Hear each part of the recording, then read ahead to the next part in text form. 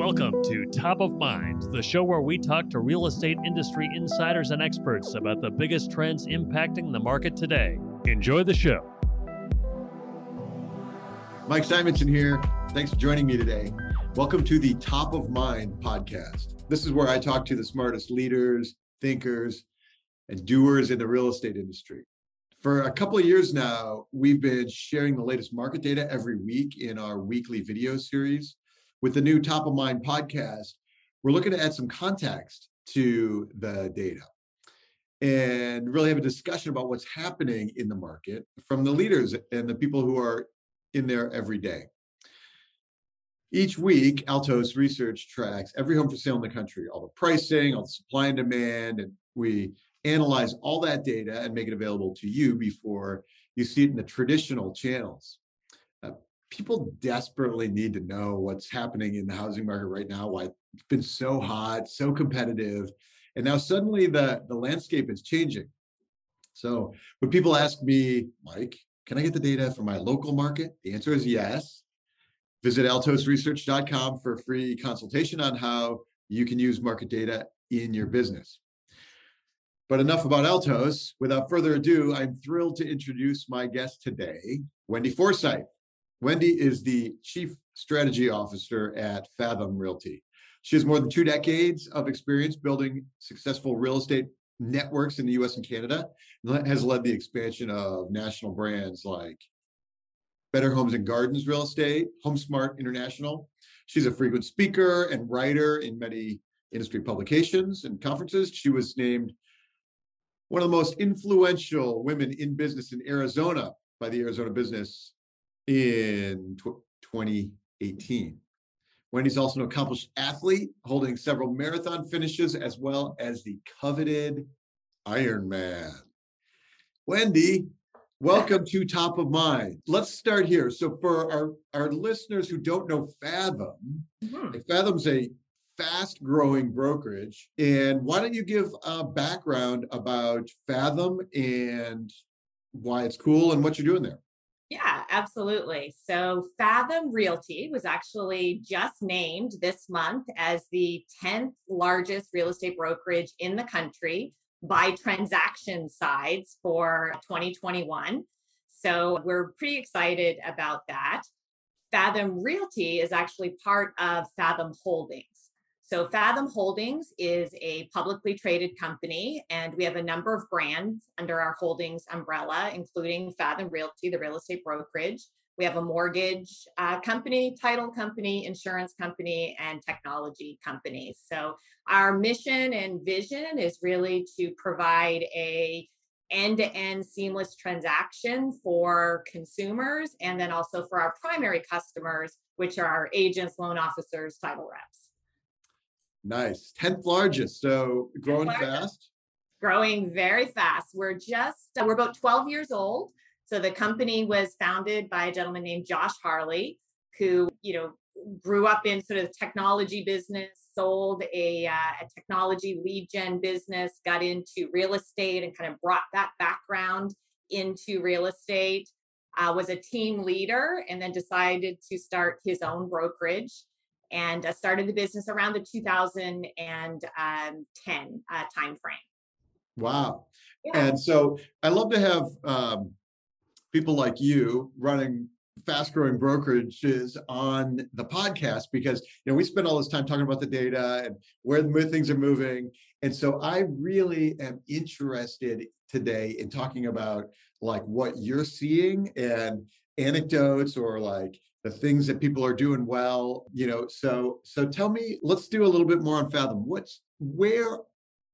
Like mostly south and southeast, is that where you're focused? So just over 8,000 agents, 36 states and counting. Biggest footprint though would be in Texas. And that's where we were founded. We started in the Dallas-Fort Worth market. So the Texas market, the North Carolina market, Virginia are 3 of our big market areas. Got it. Texas, North Carolina, Virginia. Okay. Big, fast growing states, a nice place to be. Yeah, actually, I should mention Idaho. We just purchased a large company there. So big footprint in Idaho. And just last month, we did an acquisition in Utah that added over 400 agents to our network. Wow. Okay. I probably undersold that footprint a little bit. That's great. So Utah, Idaho, but also other fast growing markets. You can understand why the expansion there is intended. So talk to me about like what's happening in the market, what you're seeing, what your agents are seeing, what's going on right now. Like it's early April. Yeah. Market's been nuts on fire, Yes. but we've got interest rates spiking, we've got inflation. What the heck's happening out there? What do you see? So you used the word nuts. I was, my internal voice was like, the market's bananas, because it is bananas. So I guess there's a lot of perspectives to come at this answer from. Let me start with, I see a big disconnect between, let's call them the theorists of the market, maybe like yourself, who are studying the numbers, are looking at sort of those leading indicators. What could this mean? What does inflation mean? What does rising interest rates mean? What do all of those things mean? So you have sort of that level, which, there's concern about the market, right? At those sort of macro levels. Then you go down to sort of boots on the ground level. And our agents are dealing with multiple offers. They're dealing with way more buyers than they have sellers in a market. They're tired because they've been dealing with this now for, a couple years, and they just want more inventory. They just want to find their buyers a property that they can get an offer on and get it accepted and get it closed.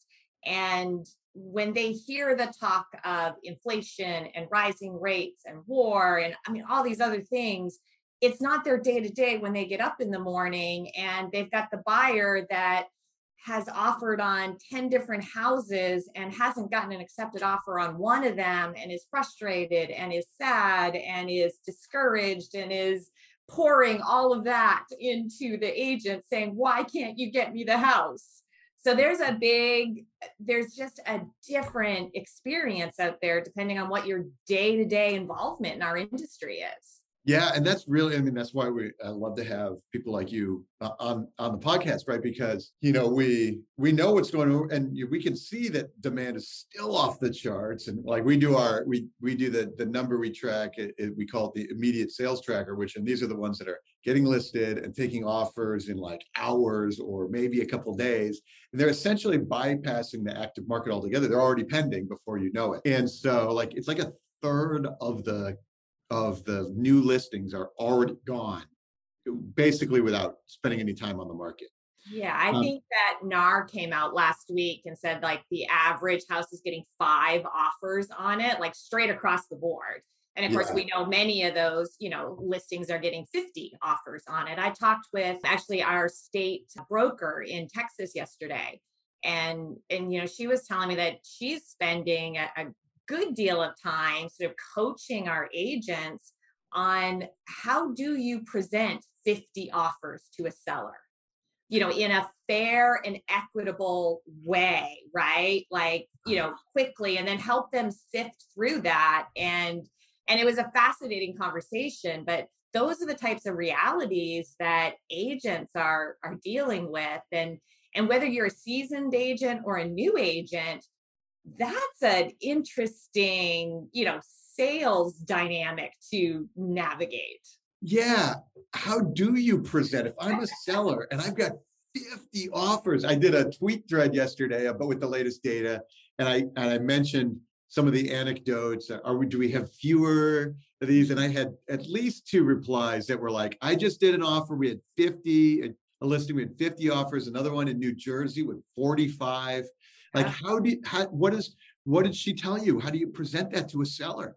Yeah. So the advice is, and you're going to love this answer, being the data guy that you are, you do a spreadsheet. So yeah, the advice is you literally do a spreadsheet, and you just take a row and you put all of the information on each offer on that. And one of the interesting part of this conversation is that she shared that like she's advising agents to not even put like the buyer's names on the spreadsheet, to just make it, contingency price, like just all of the hard facts, because that way then there can be no unconscious bias that can come into it, right? That it's just, you're just looking at, okay, what makes the most sense? What's the best offer for us? If are there patterns that you're seeing that sellers are opting for that say that's the one out of those 50? What patterns? I mean, obviously money, but like there's a lot of variables. So Yeah, it's money and timing. And I would say a pattern more so that we see is timing. So, what you might default to think, well, a fast close is what every seller wants. It's not necessarily what every seller wants, right? Because a lot of times the seller becomes a buyer, and now we reap the benefit of this market as a seller, but now we got to jump into the deep end of the pool as a buyer. And that's an interesting, pivot to make. So timing can help with that. So maybe I want a longer close for that. Maybe I want a lease back. So we'll close, but I want to stay in the house another 4 to 6 months after that. So we're seeing a lot of those issues around timing really, I guess, be a pattern, so to speak. yeah. When a seller wants a lease back, do they say that up front, or is that come out in the negotiation later on? Both. I mean, in today's market, some sellers can make like crazy demands, right? Not that that is a crazy demand, but yeah, they can have their, sort of wish list, so to speak, of what it is they want. And that will come out in negotiation either way. Yeah, that's so wild. So how quickly do you get the sense of things like that? Like if we go from 50 offers or to 5 offers, Right. that will be a notable change, right? It will be a notable change, but will it be a bad change? Well, not for most of us, but the seller might be like, oh, I thought I was going to get 50 and now I only got 5. Yeah, I don't know. Maybe, but I think as a seller, if I still have 5, remember the days when you put your house on the market, you expected it would be on the market for 90 days and then maybe you'd get an offer? Yeah. Like, Yeah. and now to think that, oh, if I only have 5 offers, that's somehow disappointing. I hope that that perspective hasn't gotten to that point. I think that one of the things that we wonder, right, as we get our crystal balls and we think about what's the market going to look like in, 24 months is, will transactions go down? We've had record breaking transaction counts, in 2021. We're now into 2022. What if transaction volume goes down this year? So far, we're not seeing that is happening. But if it goes down a little bit, like 5%, we're still going to be well above, call it 2019 numbers, which was a strong market. Yeah. It's been a strong market for a decade. Yeah. Yeah. So even what we, call a softening market or a declining market is still an exceptional market if you look over an extended period of time. And these numbers better than it's going to be a long time before inventory and we can build and replenish the inventory to match the demand. So I don't see any bubbles or really bad things happening in our industry in the short term. Speaking of that, so one of the things, the bubble things that I notice, lived through a few bubbles in my career. One of the things that happens is one of the characteristics is like fraud or like kind of shady things happening. Not that there would be anything like that in your business, but maybe you run into things like those kind of riskier behaviors that you might see in the market. Do you see any signs of those risky things happening, consumers doing dumb things? Like last time around, it was the the ninja loans where the no income, no whatever. It's like, no and loans. yeah, and I remember, I had a friends, relatives, a high school teacher in Las Vegas, and they owned 4 homes and they driving BMWs, and I was living in my little, you know, piece of shit Silicon Valley house, and I was like, what am I doing wrong here? And then of course it all collapsed, and then they walked away from. I think they might have kept one in the house, and they just walked away from 3 of them. Yeah. And so, and at the time, that was it looked super risky. It looked nuts to me. And so, and people are buying and doing they're way overbidding, for example. Are there things like that you see, like Yeah, I'm not seeing that. And I mean, this is just a very different market than, the REO days and the default days. I think that what we'll likely see, and remember, we Fathom owns a mortgage company as well. So we're very connected to the mortgage world. I think that we will likely see a lot of new mortgage products being offered in the coming years. So, and this is just, theory and projection on my part, right? We got a lot of homeowners that are locked into very low mortgage interest rates. They may want to move, and for the health of the market, we want them to move, but they don't want to lose that interest rate that's locked in the 2s and the 3s if rates are much higher. So we may see new mortgage product like, well, can I port my mortgage over to my new house, right? So things like that, I think, will start to change as this market evolves with just some different financing options, right? We're seeing fractional own where, I want a second home, but I don't want to own all of it. I'll own an eighth of it, or I'll own a 12th of it. Or I want to live in 2 or 3 addresses across the country. And I don't want to own 2 or 3 houses, but I'll own, fractional ownership in 2 or 3 houses. So I think that from a demographics perspective and from just an ownership perspective, we're going to start to see a different way of how we think about home ownership and how we think about moving from property to property. Awesome. There's a lot there. So let's dive into first. Let's talk about the mortgage products. So we haven't even had variable rate mortgage ARMs in 7 years, Right. because rates have been so low. Have you seen? So rates are now, like, just this month they're up. Do you have any, like, a reading maybe from the mortgage company, like, oh, we did a few more ARMs this month? Do you have any sense like that happening? Yeah, no, I don't have any sense about that. I mean, on a macro level, right? I mean, we know that, refi market has drastically changed for all mortgage companies, ours, included in that. We're seeing some of the big mortgage companies do massive layoffs, and the news of that comes. So I think that the mortgage industry is changing quickly. And that's good, is related to the rates. There was only so many times we could refi something, and that's been kind of the last 5 years, so to speak. So I think that's a healthy balance as we get our loan officers focused back on the purchase business.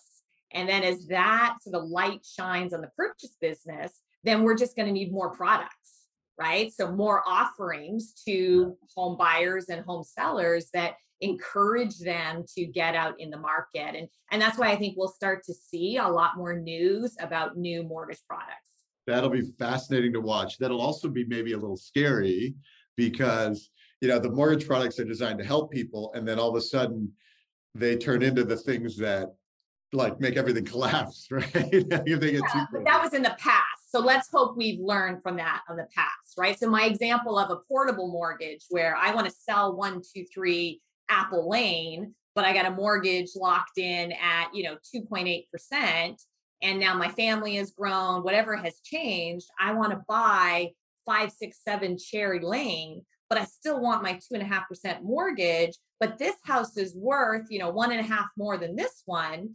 If we can make all of that happen, that's a win-win for everyone. Yeah, I suppose it is. Like, yeah, because and one of my fears is that the inventory, like, as mortgage rates climb, we expect inventory to climb. You expect Few people can't buy the second one and keep the first one. You can't, two mortgages are more expensive now. But then one scenario is that we actually have fewer sellers because nobody wants to get rid of their 2.7% mortgage in a 5%. And certainly and all those 2.7s are locked in forever. Yes. So I never have to do that. So I'm actually afraid, what if rates go up and we get fewer homes for sale? But that's where, necessity is the mother of invention or some saying like that, right? That's why I think we'll have more mortgage products that will sort of figure that out. And by the way, the portable mortgage, like when I started selling real estate back in Canada, that was a common thing that you just your mortgage just ported with you from property to property. So, there is precedent for that sort of thing to happen. And I think that, that could be something that we see. I also think that, HELOC mortgages. So tapping into equity, right? Homeowners have built unprecedented equity quickly. So let's pull that equity out and what else can we do with it? And that also ties into where I think that fractional ownership can become more and more popular because I can pull out enough equity to buy 1/8 of my second home. I might not be able to pull out enough equity and buy a second home or have a full second mortgage, but I want to be in the market and invest in different ways. So it will be interesting to see how. It will be interesting. And the fractional ownership is cool. Picasso doing the 1/8 ownership, and they're doing high-end vacation homes. And actually, I'm going to have Austin on the podcast, Austin Allison, who's the CEO of Picasso, in a couple of weeks. So that'll be great to hear talk about that. Are you Fathom working with buyer clients who are interested in that kind of thing? Are you doing transactions like that right now? Fractional ownership transactions? Probably not that I'm aware of. We are certainly educating our agents, on that and what that means. And particularly, Picasso has become, very well known in that market. And we're doing the same in terms of having someone from that company sort of do a training, with our agents on that. So yeah, it's definitely something to be educated about. Picasso is now able to put their listings. I mean, they're so new in the market, and you can ask Austin about this, that they haven't really had turnover. So the question becomes, if I bought 1/8 of a property, but now I want to sell it, how does that work? And they're actually have been working with the MLSs to list that very much like you would 100% owner, listing on an MLS. So I think that, it will just become over the course of time, a way of ownership. We'll see, a 1/8 ownership at a ski lodge in Tahoe on the MLS and on Zillow and Realtor.com and all those other places. That'll be really interesting. And that actually fits in with the other big trend of the last couple of years is the remote work trend. Right. And that's another thing that you alluded to in when you're talking about the future. So tell me what you think about that trend now and in the future, and how you talk to your agents and consumers about that. Yeah. So I'm a fan of that trend. So Fathom Realty was founded as a virtual brokerage. We have been virtual for the last decade. We've liked to joke over the last 2 years that we were virtual before it was cool. So, if we go back to March of 2020, when the world went into lockdown, as tragic as that was, and as frightening as that was for everyone, from a business operational perspective, we didn't skip a beat because we've always communicated like this with our agents. We've always had the technology in place that we could do closings from anywhere, and we could process a file from, anywhere, because it's all done in the cloud and all done online.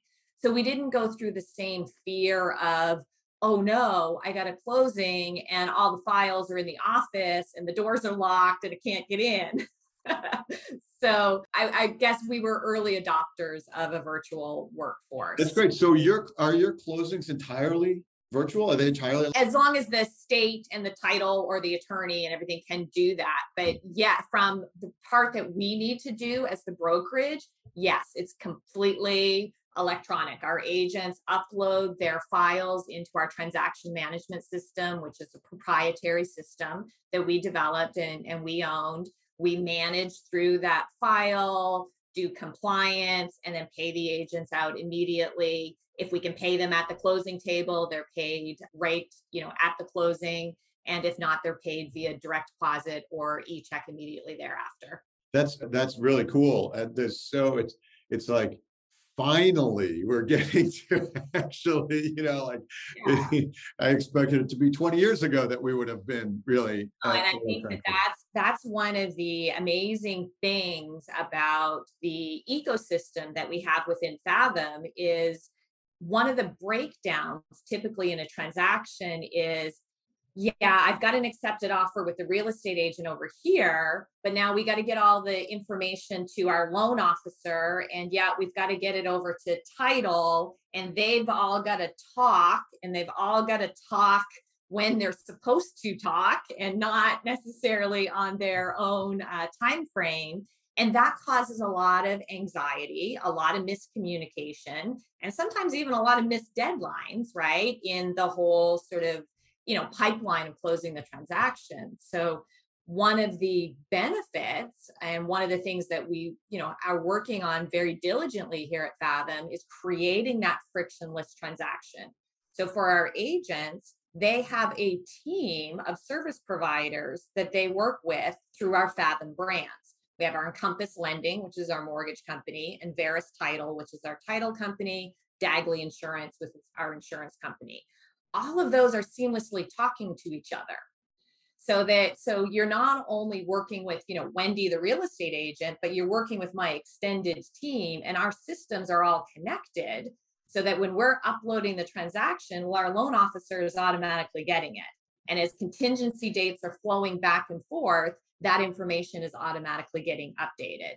Oh, did you know you're going to need property insurance and house insurance on your new property, which is typically one of those 11th hour things where the loan officer or the processor is calling you up and saying, I need proof of your insurance. And you're like, oh, shoot, I forgot. Okay, who do I got to call? Well, we're proactively able to deal with that as soon as the file opens.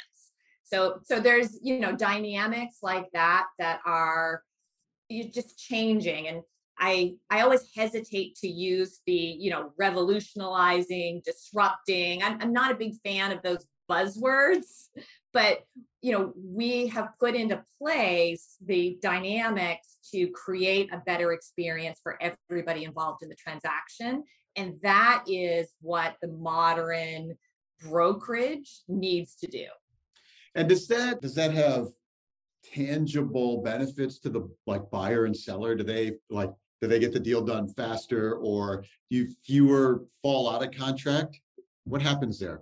They have tangible customer service benefits for sure. So one of the biggest complaints from the customer is the lack of visibility. Once you get an accepted offer, and then once you are working with your loan officer, what happens, right? Like there's that kind of black box of, I kind of think people are doing something. I don't know. They keep sending me emails telling me they need more information, but then what happens to it? Probably one of the scariest parts of there's probably two really scary parts of the whole home buying. It's, I wrote an offer and now I'm waiting to hear if it got accepted, right? Like there's a lot of anxiety, a lot of nervous energy that goes into that. And then the loan officer telling me that, okay, I've sent it over to underwriting. We're waiting to hear back, right? Of like, okay, is there going to be a problem? What if they say no? Like those two moments, like in the transaction, are high stress. So, alleviating that and communicating and giving visibility is something we've talked about as an industry for a long time.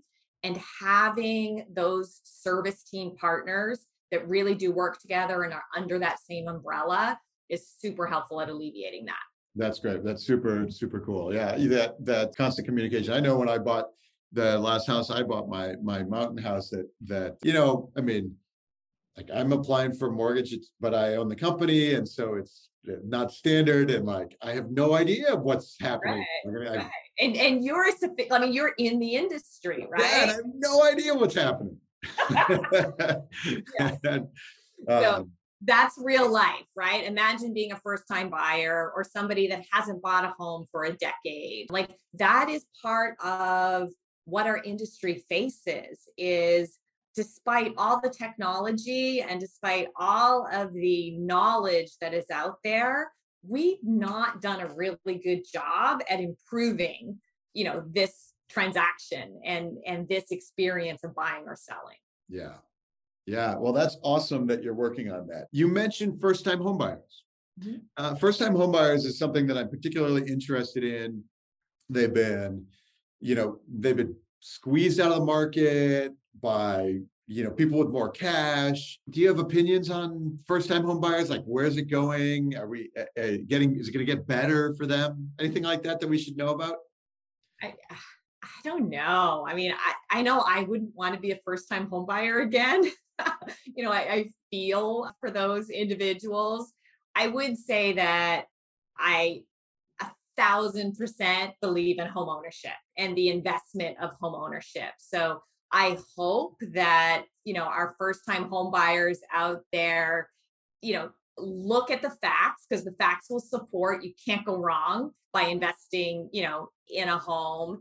And despite the challenges of getting in the market right now, I hope they hang in there. I think we will because I think that despite demographic changes and, all of those things, we still have this, I think, pride of ownership. And we still have this is my safe space if I own my home, right? Like it's not renting, it's not a landlord's. Like, I think that sort of human instinct will keep the first time home buyers active in the market. Yeah, I think it will too. I have a hypothesis about why Americans feel so strongly about home ownership, and that's we don't have we've compared to most of the world, we have so little social safety net that like that home ownership is like at least I've got my house. Right. Kind of thing. Yes. Yeah. Um, Everything else, I don't know, but I can go home behind that door and that's my house. That's my safe space. that doesn't seem likely to change. But what's tricky though is so now we have so many Americans who own multiple places, own rentals, and moved from one and didn't sell the first one and bought the second one and keep the first one for the investment property. That inventory has been falling for a decade. And have you thought about like that's obviously a good thing for those people who own the investment properties too. What do you think about like? Tell me about what you think about that dynamic and where we are and maybe where it's going or what you think we should do about Yeah. Remember back when, we all sort of got into the real estate market and, I think there's like a famous Warren Buffett quote that's like, always buy real estate, never sell it. So I think that from an investment property standpoint, if you own investment properties right now, like hang on to them, right? Because they're gonna, they have paid off as great investments and will likely continue to do so. I think the flip side of that coin, going back to the conversation about first time home buyers, is what we may see is first time home buyers delaying that purchase because of affordability or inventory issues where I want to buy now but I'm going to wait another 2 years so I can save up some more money. Hopefully there will be some inventory. Maybe it's new construction and I'm on the list to have my house built in 16 months from now, so I got to wait till then. So I think we'll start to see some of those dynamics become more prevalent, and enough time will go by that we can get some of the data points to really sort of validate some of those theories. Yeah, one of the set of anecdotes that I'm hearing, and this is a lot of firsthand stuff that I'm hearing, is people who they have cash, they want to buy, but they are waiting for the market to either at least slow down, but a lot of them are hoping for like some kind of bubble burst that they can swoop in with their cash. Yeah. Are you hearing that also? I'm hearing that. I mean, yes, our agents tell us that they hear that from buyers all the time. I mean, and I tell all of them, like, I don't think we're going to get a bubble burst. And those people that are saying that, they probably said that 12 months ago, right? And they were like, oh, well, we want the market to go down. Well, okay, well, if the market goes down 10%, would you then get in the market? Oh, yeah, I would get in the market if it went down 10%. Well, then you should have got in the market 12 months ago, right? Because the market has escalated. We've had house price appreciation in excess of 10% in the last 12 months. So, sitting on the sidelines, I don't get in there, right? Like, just get in there. Yeah, that's really fascinating. I'm not so confident that I can say get in there, but but I do. The way I say it is like, look, if you can afford the house and you like the house, buy the house. If you can't afford it or you don't like it, don't buy it. Right? Yeah. Don't buy it because you think you got to get in, like you have to. Yeah. And when I say get in there, I mean, I wouldn't recommend that if you couldn't afford it or it's beyond your, comfort level sort of financially. Yeah. But if you can afford it and you like the house, then I would say get in there. Like, don't sit on the sidelines hoping that the market's going to go down. And then, if that's your hope, then I think you got to do some math. If it goes down, what's the cost of waiting, right? Like, that is the classic analogy that we do, right? Is if I wait 12 months, how much is that going to cost me? And then how much does the market need to go down in order to cover that cost? And when you start mapping that out and putting some numbers to that, it tends to go back to, okay, I should try to buy something now if I can afford it. Which is what people are doing. Like, there are plenty of people waiting, and like, how long are you going to wait? But there's lots of people buying who are saying, you know what, it makes sense to buy right now, and I'm going to buy right now. Well, just think, if you've been waiting the last 2 years, like at the beginning of the pandemic, if you were looking to buy and the pandemic hit and you said, oh my gosh, I don't know what's going to happen, I'm going to wait. How much would that have cost you? Yeah. Right? Just in the difference of your interest rate on your mortgage, and then in the house price appreciation, and then in the cost of living in the last 24 months, whether it's rent or whatever, right? That you've paid, like, it would have cost you a substantial amount of money to wait. Yeah, for sure. And it's always fascinating, especially in the social media and the Twitter world. Like, I have a whole bunch of people who are just, every time I post some data, we expect market crashing, and here's why the market's going to crash, and I can't wait till the market crashes. And then, of course, I'm guilty because I'm somehow talking up the market, even though I'm just trying to report the facts. So, okay, let's talk a little bit about data for a sec. You at Fathom have a tech company that does some data. Tell me what you do and what you like to present in that local market data that you guys have at Fathom. Yeah. So one of the companies in the Fathom Holdings brand is a company called LiveBy. So LiveBy focuses on hyper local market data. So we provide very localized market data on what's happening in an area. So let me level set what that means. So typically when we talk about local market, we tend to think at a zip code level. Well, a zip code level is not a local market in most areas. So take where I live. I live in Irvine, California. If you look at the zip code 92612 of Irvine, California, you've got a wide swing of, micro markets within that zip code. If I'm a buyer, I may want to be in a specific area. So knowing a hyper-local area of Irvine, like North Park or Park Place, there are different market conditions within those two hyper-local markets. So at LiveBy, we drill down to that hyper-local market level so that as a buyer, I can get down to, like, in that hyper-local market, what are not only the market conditions, but what's it like to live there? What is the shopping? What are the schools? What are the restaurants? Like, all of those things. And you're able to get reports on our websites where you can get local market reports to help you in your buying and selling decisions. Yeah, there's all kinds of interesting nuances of data that are beyond the home prices and time to sell and things like that. And some of it is, let me ask you this way, is like, are there parts of those things like walk score type things that people find most compelling? Like, are there things that like people, you go, oh, that really helped me make a decision over, Yeah, this side of town versus that side of town? yes, in some cases, right? I mean, it's very personal to, the buyer themselves on what they're looking for. But definitely we have, I'll tease something that is hot off the presses. So we haven't released this yet, but we've just done a study that internally, the project name, we've been calling it Howdy Neighbor. So we did a study on, do you like on neighbors? And what we're really trying to find out is, do Americans actually like their neighbors? And does that relationship impact their decision on buying or selling?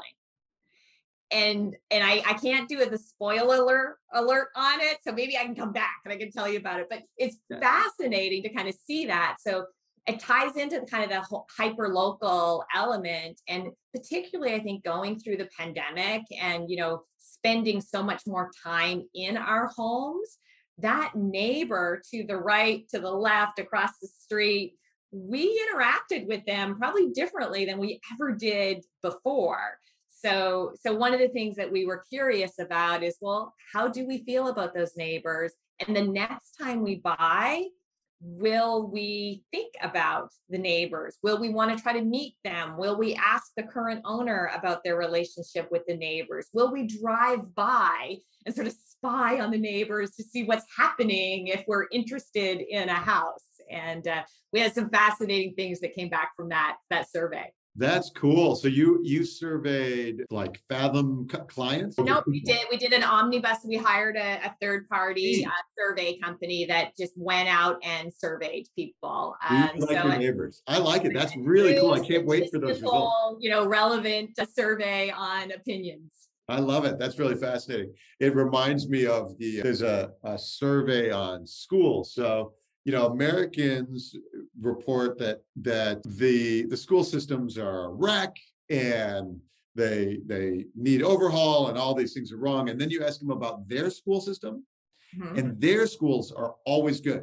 So Americans report they say my schools are good. Everybody else's schools are lousy, and it's like, but mine are good. And so it's like we have this impression of like how the world is out there, but when we actually ask from our experience, we're pretty happy. Yes. It'd be interesting to see. Let me go back to the live by guys for a second. So one of the other things that we do from a data perspective, and we're just releasing this as well, is we analyze brokerage websites across the country. So all brokerage company websites. And one of the things that brokers and agents often say is that we are the local market experts, right? Like you see that tagline, you see that phrase all the time. Well, we wanted to see, okay, show us your local market expertise. So we actually, did an algorithm and ranked the websites on their local market data that they have on the website and gave them a score. So there's a website ranking score. So if you go to liveby.com, you can actually type in your website address and it will give you your website score. So, that hyper local perspective is so important out there in the marketplace, and shifting how we in the business think about what hyper local means and what local market means is a huge opportunity that we have. And just the ability to have all that data is one thing, but then how agents use that data to service their clients is where the big opportunity lies. Yes, for sure. That's terrific. I love it. Well, that's really great. We're getting close to the top of our hour here. Let me ask one more question and then we'll wrap up. Are there things that, like, along the line of the, local expert, are there things that the really great agents and teams are doing right now that we should be paying attention to? Like, are things working? Yes. So my answer to this is going to seem like kind of a general answer, but great teams and agents are doing this. And that is, they are not forgetting about tomorrow. So they're building their businesses today for tomorrow. And what I mean by that is it's very easy in this market to get super transactional. Got this transaction done, moving on to the next one. The great agents and teams are building their sphere of influence. They're building their database. They're continuing to provide information of value. They are continuing to be that resource of value. And that will help them as the market does shift and change. And I'll give you a real life example. About a month ago, and I do this often, this was the first time I had done it sort of coming out of COVID. So the open house has made a comeback, by the way, right? We thought that open houses might die, during COVID, but open houses are back across the country in full force. So I went to 4 open houses on a Sunday afternoon. I was secret shopping. So in and around my local market, just pull up to the driveway, open house sign, walk in. 4 different agents, 4 different companies, none of which were Fathom, I will say. Not one agent asked me to sign in, asked me my name, asked me any qualifying questions. If I was looking to buy, working with an agent, lived in the area, nothing. Not one agent even so much as gave me their business card. There were other people walking in and out of these open houses. Every open house had at least 1 or 2 other, people or couples in them while I was there. Same thing I observed when other people entered or left. I didn't even get a listing flyer at either of the 4. So here are 4 agents taking the time to do an open house. They've got literally probably dozens of people in their open house throughout the course of a Sunday afternoon. And they did nothing to build their database, create a relationship, or even protect their sellers, right? Of the owners of the home they were doing. So that's really discouraging for our industry, right? We can do better than that on so many levels. So great agents are not doing that, right? They're still making the effort. They're still thinking, okay, Mike, you may not be the buyer today. I'm probably going to get 15 offers on this house by tomorrow. You're not going to be one of them. But a year from now, or you may have a friend, or 2 years from now, there's going to be an opportunity there. And that's what we need to think, is we need to be thinking about the business long term. That's amazing. That's a great way to end it. How can listeners find you? Where should they follow you? Socials, that kind of thing. Yep, you can find me on all the socials at Brand Wendy. And the best way to get me is wendyforsyth.com. Awesome. And we'll provide links and all that in the show notes. Wendy, thank you so much for being with us. And I really appreciate your insight. And we will publish this in a couple of weeks and talk to you all then. Awesome. Thank you so much for having me. All right. Thank you, everybody. This is Top of Mind Podcast, and we will be back next week with another one. So thanks, everybody, for listening, and we'll see you then. Thanks for listening to Top of Mind. See you again next time, and be sure to click subscribe to get future episodes.